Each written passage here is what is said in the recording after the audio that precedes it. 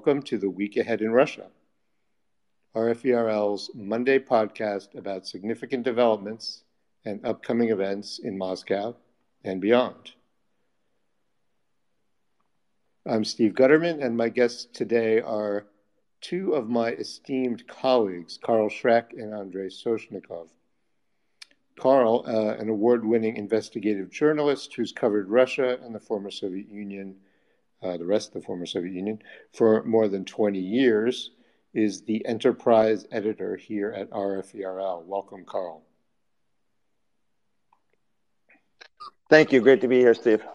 All right. Great to have you. And Andrei is an investigative journalist and web editor for Current Time, the Russian language network run by RFERL in cooperation with Voice of America. Andrei, great to have you on the podcast. Hello. Good to be here.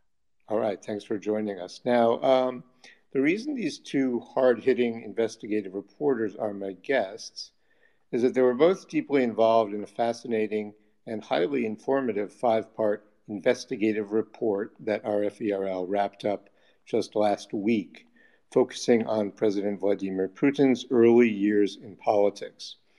The investigation unearthed a trove of important details that I'd say might otherwise have been pretty much lost to history.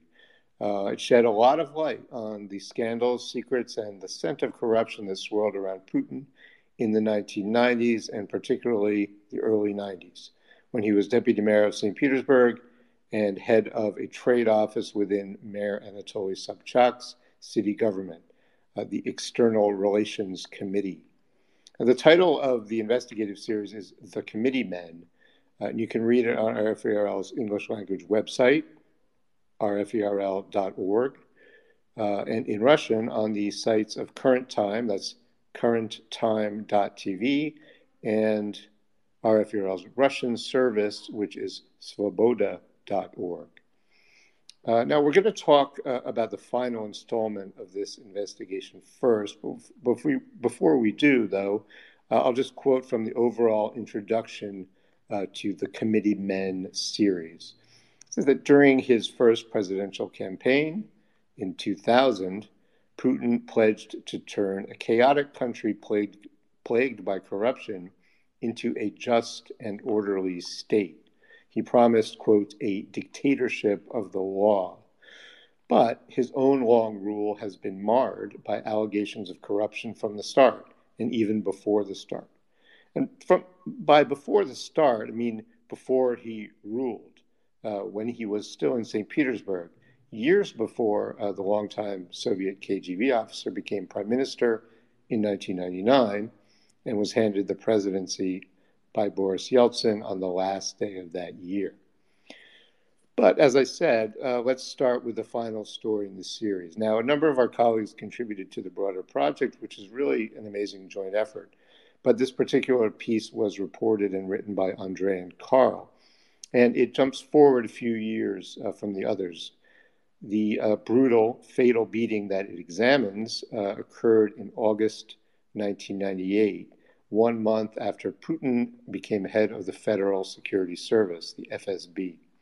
And the victim of the beating, journalist Anatoly Levin-Utkin, had worked on an article that was published less than 2 weeks before his beating, in an article that alleged that Putin's appointment as FSB director was unlawful, and also revealed details about his doings back in St. Petersburg in the early 90s. Andrei and Carl, you guys really broke ground on this, I think. Tell us about the story and how you reported it. Andrei, do you want to start? Thank you, Steve. First of all, I must say that 1998 was a very good year for Russian journalism. Independent news outlets were flourishing. There were absolutely free TV channels that were covering most of the Russian territory. So lots of clever minds decided that they can profit from delivering honest journalism, deeper analysis, and investigations to their audience. And there was a small group of journalists in St. Petersburg that just created their own newspaper called Legal St. Petersburg Today. And despite the scientific headline of the newspaper, from their first issues, they were covering very sensitive topics like corruption and scandals in the banking sector. And in their second issue, they decided to publish a biography of the new head of the FSB, Russian most influential secret service. And it was Vladimir Putin who was just appointed the head of this secret service. And their biography was the first one that was so deep and was published with a very big circulation, 31,000 copies that were delivering free, with no price, to people and to some companies and government organizations. And Anatoly Levin-Utkin, the hero of our last but not least part of the investigation project, was an editor and journalist for this newspaper. He was not an investigative journalist in a classic sense, but he was participating in collecting information from archives and libraries. He was very aware of how to collect documents and find old newspapers, and he contributed to this article about Vladimir Putin by visiting archives and various libraries.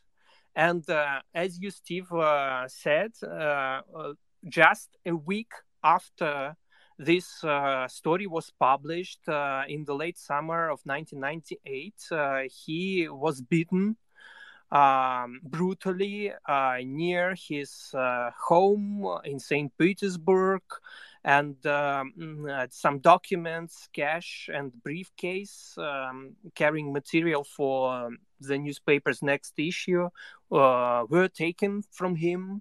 And as the NGO, the watchdog for freedom of speech, claim by quoting the doctor that tried to save Anatoly Levin-Utkin's life, he, quote unquote, was deliberately beaten with excessive brutality and cruelty, end of quote. And I also must mention that several days before he was beaten, according to the former editor-in-chief of this newspaper, there was a meeting between this editor-in-chief and a person close to Putin, discussing the latest issue of this newspaper. And this person, again, according to former editor-in-chief, was asking about the sources, financial sources of the newspapers and the sources for the investigation about Putin. And last but not least, they didn't like the photo they put in the newspaper. So we don't have a direct proof that Putin was involved anyway in this brutal murder, but as you can see, in the later days of Putin in power, several journalists were sent to prison and beaten and killed in Russia. So we definitely can't call Vladimir Putin a friend of freedom of speech. So it's kind of an early indication of how things were, looking forward of how things were going to go for journalists. So you're saying, did I get this right, that shortly after this article digging into Putin's past was published, somebody who, according to the editor-in-chief of this newspaper, was close to Putin, expressed interest and came around asking about, where the paper was getting its money and where it was getting its information. Exactly. Okay, so let's just turn to Carl. Carl, how did you go about your part in reporting the story, and what does it mean to you? Well, this was a really interesting story for me, in part because, as you alluded to earlier, a lot of our project dealt in details that seem to have been long forgotten. And this was an absolutely savage, fatal beating of Anatoly Levin-Utkin. It's essentially been lost to history, even though it was, only a quarter century ago. What struck me at first was how little information there was out there about this case.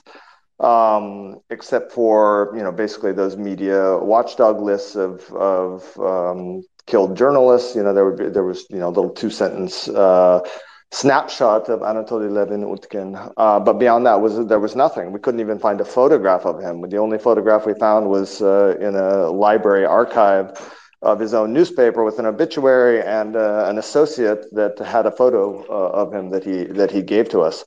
So a lot of it was, the work, and Andrei did most of the work, was basically tracking down people close to or associates of Levin-Utkin around the time to try to fill in these massive gaps of, if this had happened today, this would be a major story all over the world. This guy does not have the name recognition of Anna Politkovskaya, for example, but we felt his story deserved to be told. And one thing that really struck me as well when we talked about the Putin associate who allegedly came and was asking about the financing is how it really echoes, how Putin has gone after the press, particularly in the last 10 years. Essentially where any sort of critical reporting is essentially deemed basically a foreign propaganda plot, spearheaded by foreigners seeking to undermine Russian sovereignty. And, this was the account of the editor-in-chief who talked about this Putin associate. The Putin associate, we reached him and he denied it. Which of course is his prerogative. I would say that the editor-in-chief gave a very detailed account of exactly where they met, what was said. So if the editor-in-chief was indeed fabricating the story, he went to great lengths to provide many minute details about this. Right, and I think it's the investigation says that, in fact, this meeting took place, according to the editor-in-chief, at a McDonald's in central St. Petersburg. So, some details there. And it does strike me also, you mentioned the way Putin has gone after journalists, independent journalists. Obviously, independent journalism and independent media have been a huge target of the clampdown that has really intensified even, since the invasion of Ukraine in February, and also over the past couple of years in Russia. But it's something. There were several journalists, were killed in the 90s and the 2000s, and I guess this one is perhaps the first, Anatoly Levin-Utkin, who has any kind of link to Putin, in that he was reporting on Putin's past when he was killed.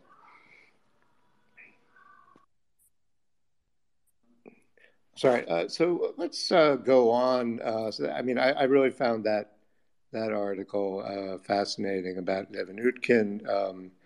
I have been covering Russia for 30 years or so, and I don't think I was there at that time, but I don't remember, before you guys, did this investigation, I don't think I had heard of Anatoly Levin-Utkin. So, it's really something that I think you're really bringing to light. But let's talk now about the whole project, the whole series, the Committee Men. It's really a bunch of very interesting, very revealing stories about Putin and those around him at the time. Now, this is going back further than earlier than 1998 to the early 90s, when Putin was working in St. Petersburg as the head of this External Relations Committee.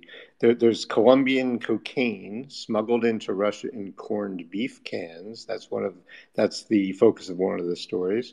There's a fake chemical compound called red mercury that was being touted as having alleged nuclear uses, and there are plenty of bribery scandals and a lot more, and all of it tied together, I guess, by the involvement of Putin's External Relations Committee in the St. Petersburg city government.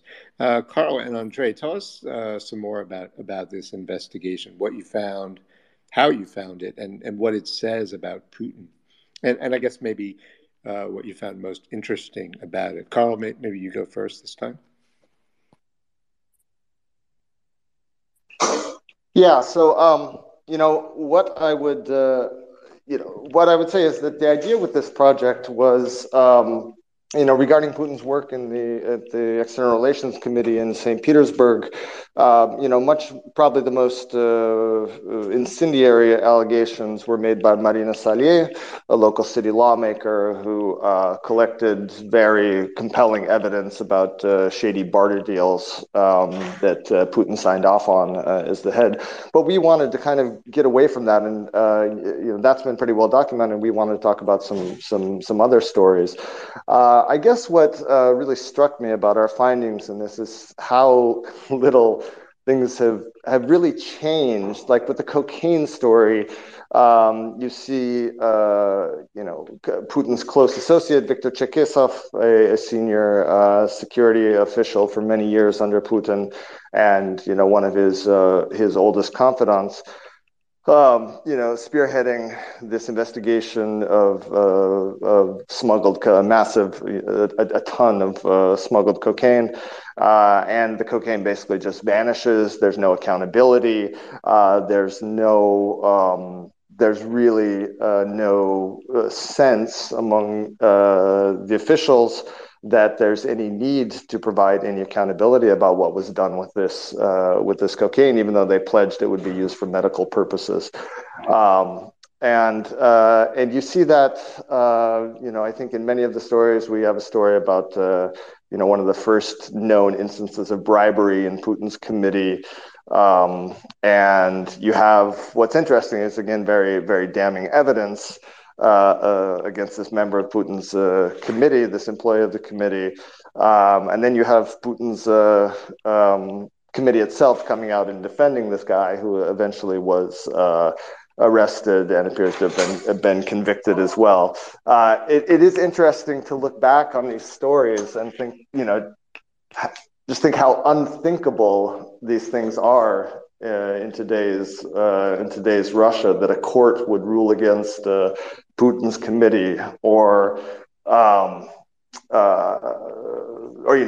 a newspaper would basically, an independent newspaper would publish a big expose of Putin. I mean, we saw what happened with RBK, a very fine investigative newspaper that essentially was gutted after running Panama Papers investigations.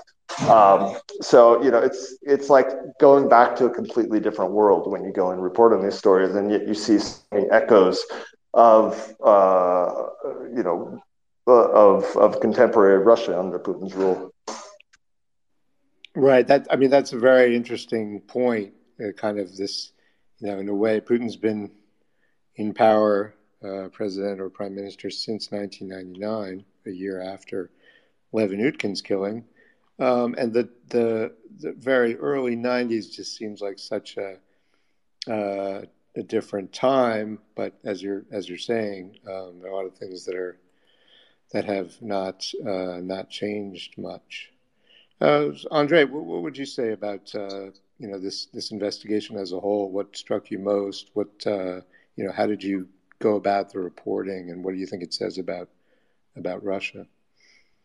For this project, we've tried to use true crime genre language and techniques to deliver the story of Vladimir Putin's early days to a much broader audience that usually interested in such stuff, since it's not just the stories about current Russian president. It's just some interesting stories about the past and the people who were involved in some shady schemes. And the only thing that connects all this story is the figure of Vladimir Putin and the place, St. Petersburg, early 1990s, and the time, of course. But in other sense, it's just an interesting true crime stories, and we were working with various sources for this story. For instance, we have the database of all the crimes committed in St. Petersburg in 1990s that you could get, that you can download from darknet these days easily. And if you just type in Committee for External Relations, you will find out some first keys that for our project and for our investigation. And even if you type Putin's family name or Putin's close associates family names, you will find some interesting information there. And also we worked with archives, and I was surprised how still freely in Russia, I hope none of the censors listening to this podcast, but how freely you still can get some documents from the archives. For instance, we have this court decision that ruled against Putin in corruption case and scam case. And Putin's committee tried to argue against the judge, but they failed. And we could get this decision officially, easily from the archive. And I'm wondering how many more stories are covered in this physical archives, in these paper archives in Russia. But I must say, of course, lots of the most interesting documents were lost. And if you work with the catalog for this archive, you will not find stuff like what was the salary of Vladimir Putin and his full schedules for the week and for the day. But still, we could get lots of the stories from this physical archives. And last but not least, the people we've talked to, it's quite dangerous to work with sources in Russia for obvious reasons. Nobody wants to talk to independent journalists, but still we could get some memories from people who were directly involved in all of these schemes. So for me, these stories are interesting because they are not only Putin's related or corruption related, there are classic true crime stories, and we could get so many information from various sources, and it's all putting together in this puzzle of the story and atmosphere of St. Petersburg in the early 1990s. So if you ever been there, you will smell this sense of what the city looked like and people who were ruling this city were like. Yes, absolutely. I mean that's a great description. I think the series, the investigation, really does give the feel, the scent of what it was like back then. Two other things you said struck me. One, just the notion, the kind of image of Putin or Putin's committee trying to convince a judge to do something, and the judge standing up to Putin and saying, no. So that's quite probably something that doesn't happen these days. And also, I think you sort of made it sound, a bit easy, I guess. But it really strikes me that indeed, it's extremely. I mean, I haven't been in Russia for several years, but even when I was, it was getting harder and harder to, to get information from people, especially people close to power, and to have them speak, speak the truth and speak frankly about things that had happened, in the past even.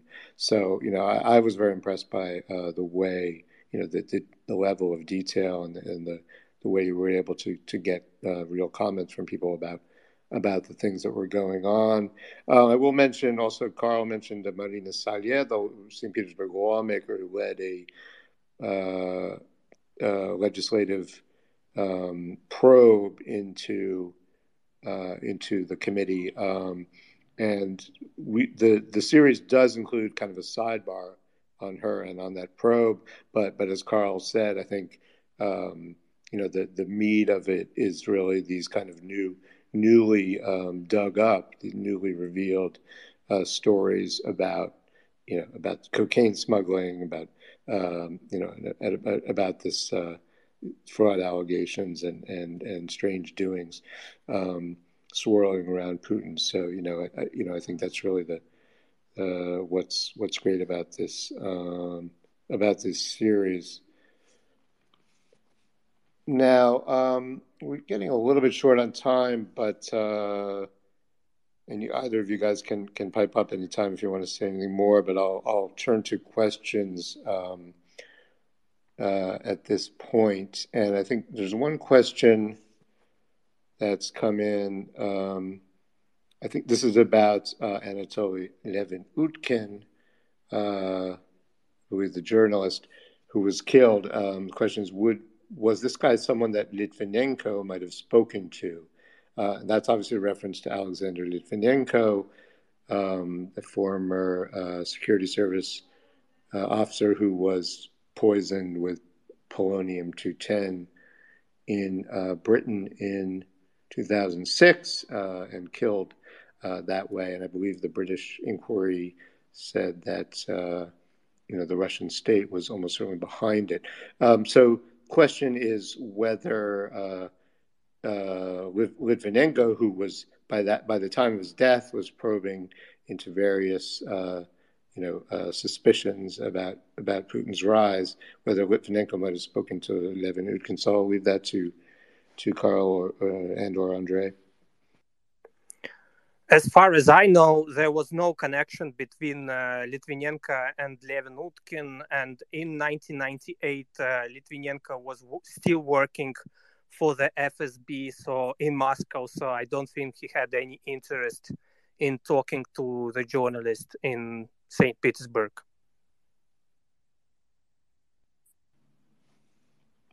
I see. Okay, thanks for that, Andrei.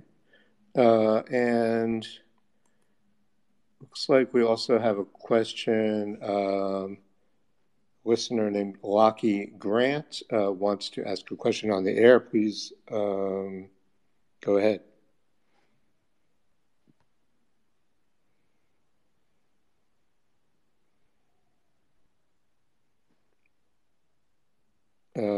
Lockie Grant. Yeah. Is your mic on? Yeah. Hi. Can you hear me? Yes. So I just tuned into this relatively late, and I found it very, very interesting discussion. So I was wondering if you could post the article or the TV series or whatever it is that is the result of this investigation somewhere so that I can read up on it. Thanks very much.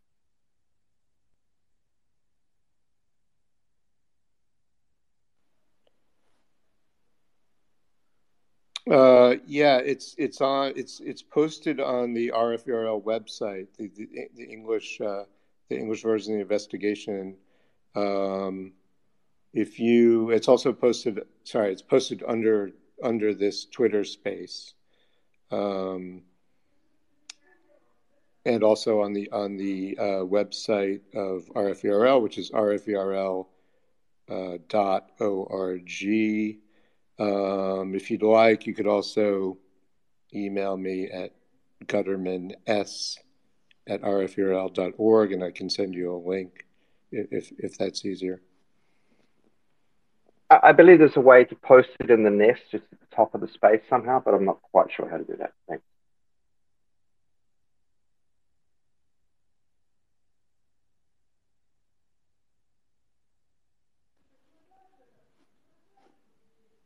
Yeah, I think it's posted under the space.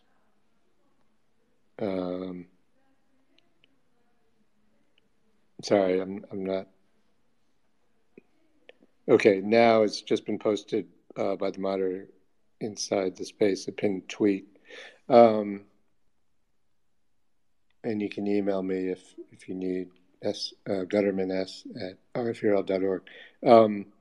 Let's see if we have any more questions for Carl and Andrei.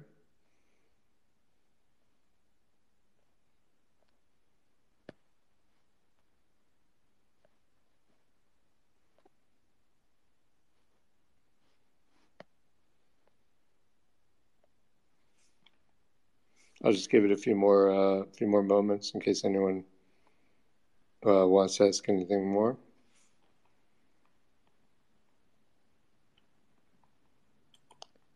Okay. Don't see any for the moment.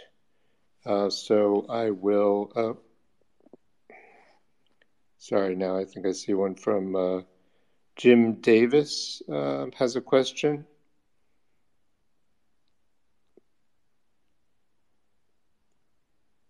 Are you able to ask it in the space or? Yeah. Hello. Thank you. Great. Question. And sorry if I get his name wrong, but is it true that Litvinenko he had made some statements that Putin had done some pedophilia? It's a serious question. I read it somewhere. And I also read Putin's kleptocracy.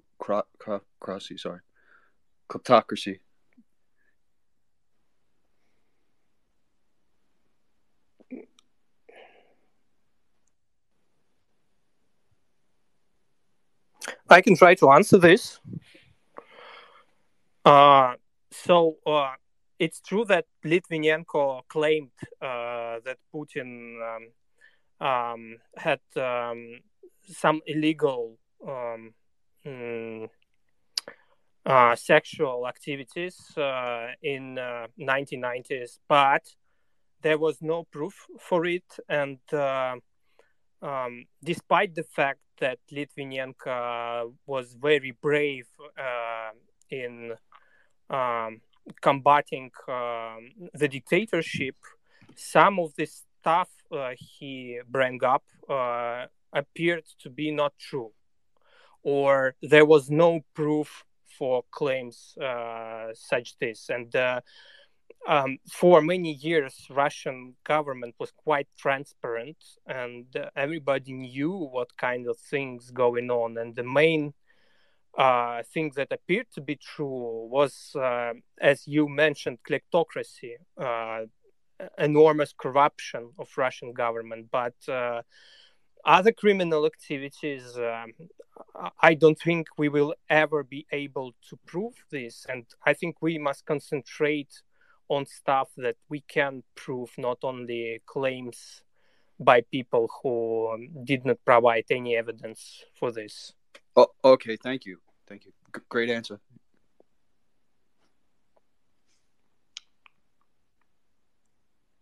Okay. I see another question from Lucky Grant. Is that a new question? Yes, it is. So I was given. I was wondering what the contributors' thoughts were regarding the level of everybody seems to have trouble saying that word. Kleptocracy. Yeah, kleptocracy. Sorry. and how that system may have sort of kind of got out of control in the end and stopped being as effective as it once was, and then that being a contributing factor to Putin invading the Ukraine. I mean, I can try and field this one. As far as the kleptocracy is concerned, I think what you see from the very beginning, even from the early years that we covered in this investigative project, is Putin very much used his positions, became kind of a patron for a network of friends and associates who, under his rule, became extremely wealthy, and this was due in large part to access to government contracts. And these people became fabulously wealthy, and if there's evidence at least presented in investigations by Alexei Navalny and others that in kind of a quid pro quo, a lot of these associates allegedly became the holders of what is essentially Putin's wealth, even though there's it's not in his name. When we talk about kleptocracy under Putin,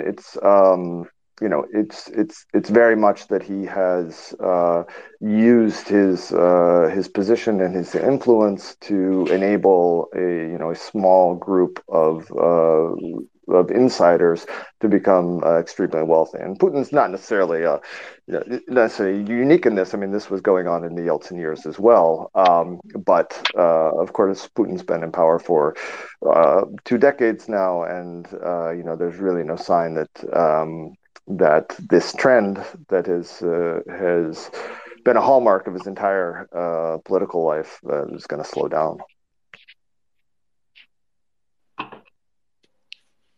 Thanks, Carl. I think that's a great overview of the situation, really, with kleptocracy and with Putin's rule. That's a good note. But if anyone else has any questions, we'd be happy to respond. I was wondering if I could ask a follow-up there, if that's possible. Yes, go ahead, please. So you addressed the kleptocracy in the early years of Putin's administration in St. Petersburg and in later years. But with regard to whether or not this type of kleptocratic system might start to disintegrate after a period of time, and if there's been any signs of that you might know of.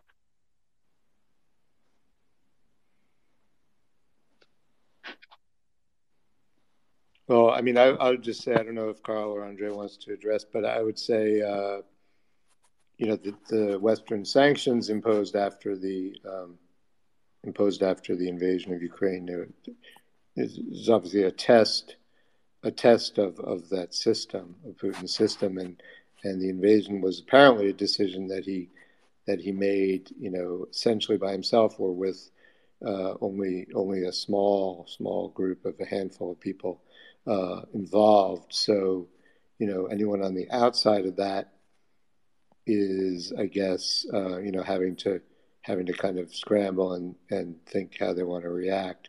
So I think it's a sort of the next year, and then the next few years will be kind of a big test of Putin's system and the way he keeps people in line, I guess. Yeah, I would just add that I think the most difficult part, I think, for the system that Putin himself has created is that it really runs just, it's been created in such a way that he's the only person who can really steer it. And, he's not going to live forever. He's not going to be in power forever. And how the system will manage Putin's exit, whether, by death or by, whether he steps down, I think that's when things could become chaotic, and you can see, a very destabilized situation. All right, thanks, Carl. And that, the investigation, this took us back to the early 90s, Putin's first days and years in politics, And now that response, takes us into the future. So I think it's a good note to wrap this up. So Andrei, Carl, thanks very much for joining me. Thanks for having us. Thank you, Steve.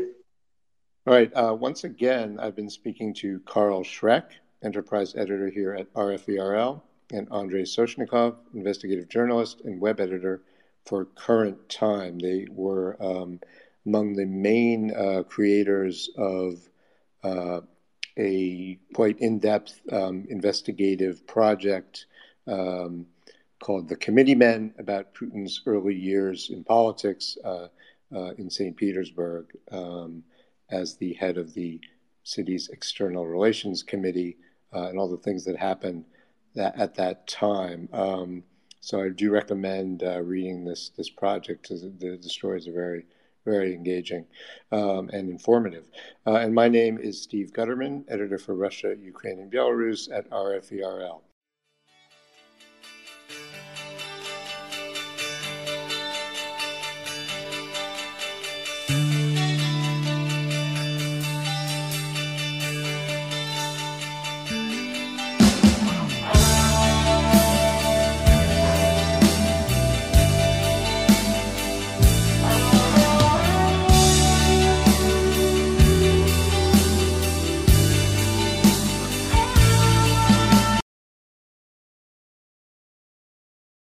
On Friday. Thanks for listening.